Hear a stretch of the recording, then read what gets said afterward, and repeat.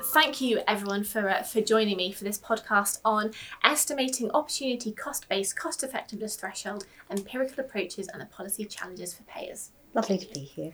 Thank you. So it would be great if we could just go in a circle and you can all introduce yourselves so we know what voices to look out. So Nancy, you were chairing. Should we start with you? Certainly. So I'm Nancy Devlin and I'm a Professor of Health Economics at the University of Melbourne.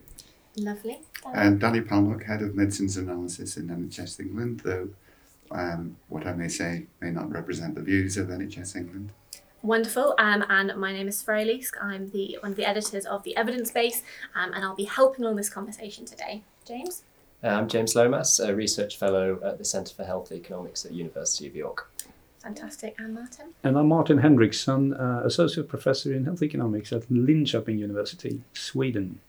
Wonderful. So a whole range of experiences, both in sort of Europe, Australia, different experiences there. So first off, opportunity-based cost effectiveness. What is it? Who can give me the 30-second definition? Oh, it's always a tricky one, the sort of elevator pitch, I guess. Well, basically, taking a sort of UK perspective for the time being to simplify things, there's a fixed budget available for healthcare. And when we're talking about new drugs and thinking about funding those, if we commit that funding to a new drug, there will have to be other services that are displaced in order for that to be funded from within the existing fixed budget. So what our work is trying to get at is, well, what are the health consequences of those services that are foregone? And then once you've thought about that, you can think about whether on net you've improved population health by approving the new drug or actually worsened it because of those other things that are foregone being more influential in terms of health. Wow. So that sounds like we need a lot of data, a lot of high quality standardised data. Where is all that data going to come from? The health system generates a lot of data around both outcomes and costs, and I think what's really appealing about some of the new econometric techniques which are now being used in this field is that they don't require new data to be generated. In fact, they're sort of designed to make use of data which are generated from the system already. And that's enormously appealing because it means that you can also update quite readily the estimates to ensure that if there are changes either in the productivity the healthcare system or the cost structures or underlying epidemiology, then you can update the results and ensure that you've got the best evidence that you can to inform the decisions. Mm-hmm. And maybe one can just add to that as well, that the alternative would be to not really knowing the value of the opportunity cost of spending, which is probably where we were in 10 years ago, and I think in Sweden at least we more or less still are. So I talked about in my presentation about the kind of interpretation of this, and I think decision makers just kind of picked one of those kind of so-called thresholds or opportunity cost estimates or whatever. I don't think they've even been so clear what they mean by that. And so I think even though we have some challenges with data and econometric methods, I think everything of that is better than an arbitrarily kind of view of what it is. Absolutely. Which was the alternative? Because as initial, I remember when I first arrived in the UK in 2001 and asking, where does this cost effectiveness threshold come from that NICE is using? And back in those days, NICE was still saying, well, we don't use a threshold, in our decisions. And then eventually they became a lot more transparent about that. And the sort of 20 to 30,000 threshold emerged. But when you drill down into where that came from, it sort of emerged from discussions around the committee table. And in the absence of evidence, you do have to have some sort of decision rule. But it seems clear to me that is better if it's evidence-based than just based on guesswork, basically. Yeah, absolutely. Major advantage from my end. And it sparked the discussions also in many jurisdictions that what we should kind of compare cost effectiveness against. And I cannot emphasize that enough, how important that is. Okay, so we've talked about thresholds, we've talked about the data challenges. What other challenges are there in identifying these opportunity cost-based cost effectiveness numbers? Where are we putting them out of? We had one that came up, a question that came up. The final question of the session, I think, is an important one. We need to be we need to be humble about what we've estimated so far. I believe we see some convergence, and that estimates seem to correspond from reasonably similar healthcare systems. That gives me some confidence.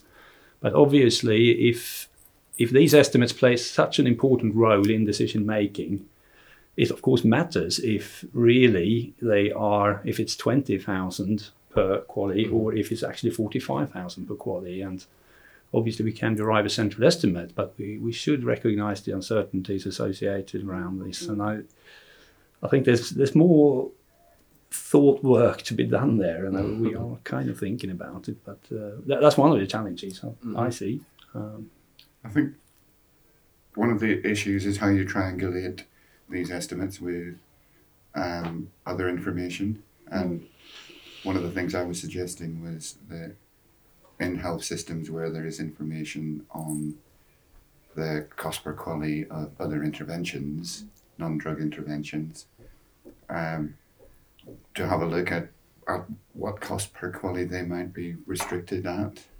So I give an example of osteoarthritis versus rheumatoid arthritis, where there's a drug treatment for rheumatoid arthritis, which is funded at £30,000 per QALY.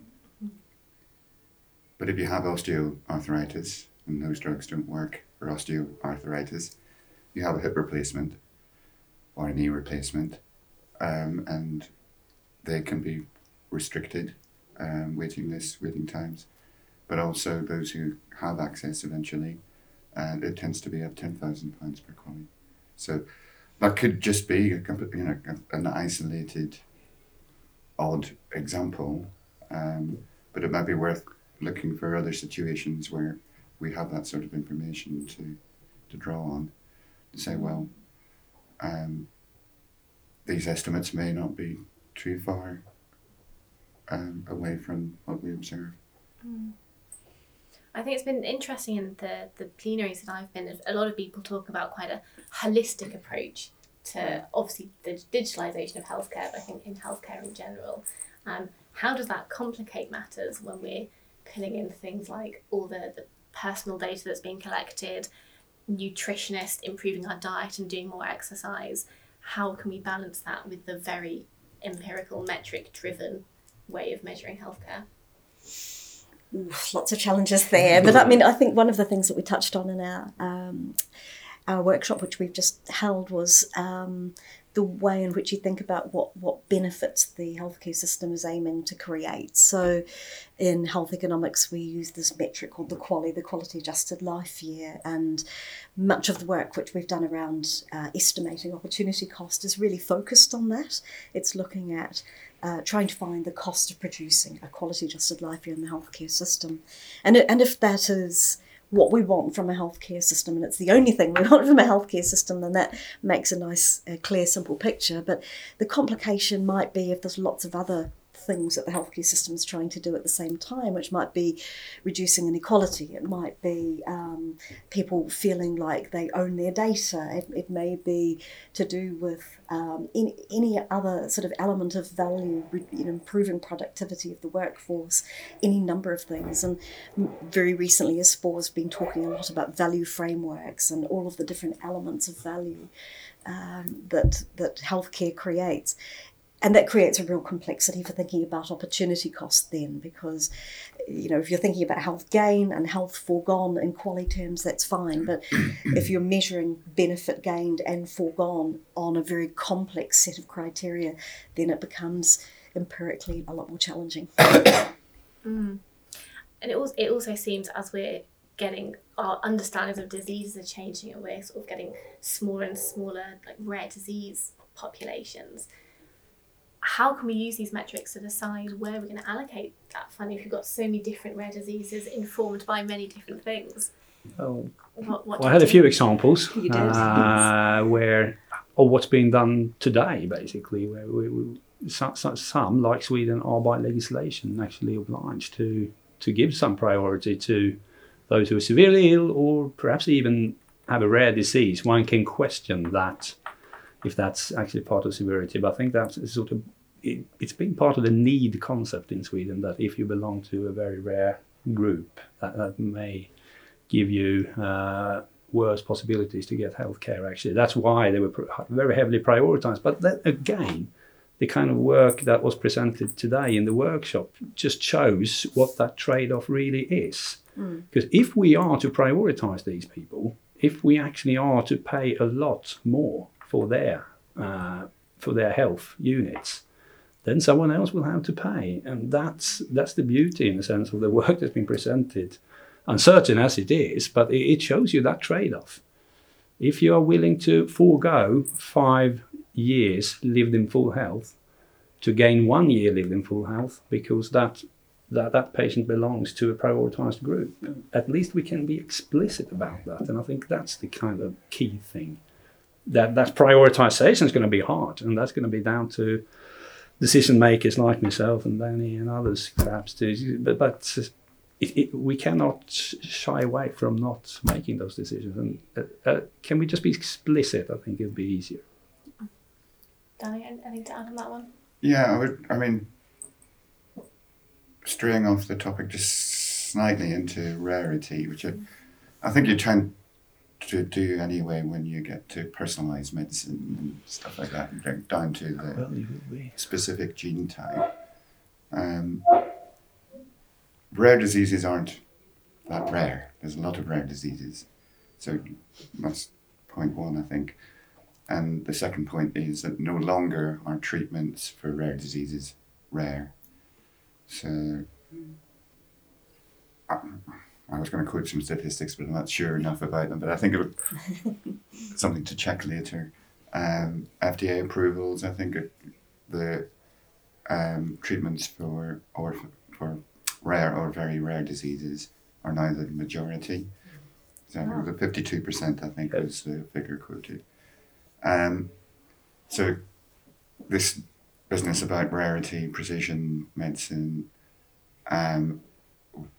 society, I think, is going to have to think again about, well, what is their position, and are they any different to treating bigger populations, because we'll be treating a lot more of these going forward. So it's going to be very hard. And another point to consider maybe is to talk about that trade-off between the health gained and the health forgone. One thing that could possibly be the case is, yes, you've got health gain in a rare disease population, and then there's health forgone across the population. But actually, some of that health will be for people who have rare diseases as well. So it's important, basically, that what we try and do is quantify these trade-offs as best as we can and treat, I suppose it's sort of like a symmetric treatment of how we're judging the new technology against all the existing stuff that might be displaced as a result. So we're probably not going to solve it just at this ISFOR then. That's what that sounds like. Okay, so to round us off, you obviously all gave presentations at the workshop earlier today.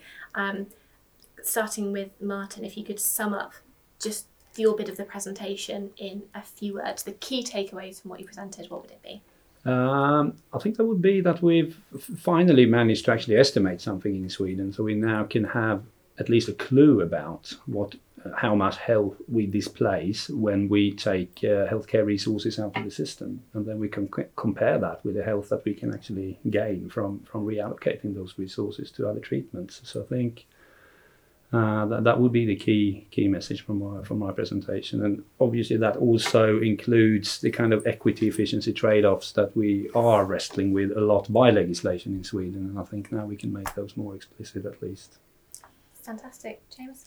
Mine was more focused on the sort of data analysis component, really. I tried to talk about how these things can be estimated and some of the assumptions that have to be made, limitations, but generally just providing quite a brief overview of the emerging literature on this topic.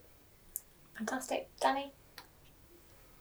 It's tricky, actually. Probably 2 points. So one is, when thinking about at what level to set the threshold, one maybe needs to think about dynamic effects, about what that impact might have on the pull through of new medicines. And it's very difficult for one particular country to influence everything that happens in the rest of the world.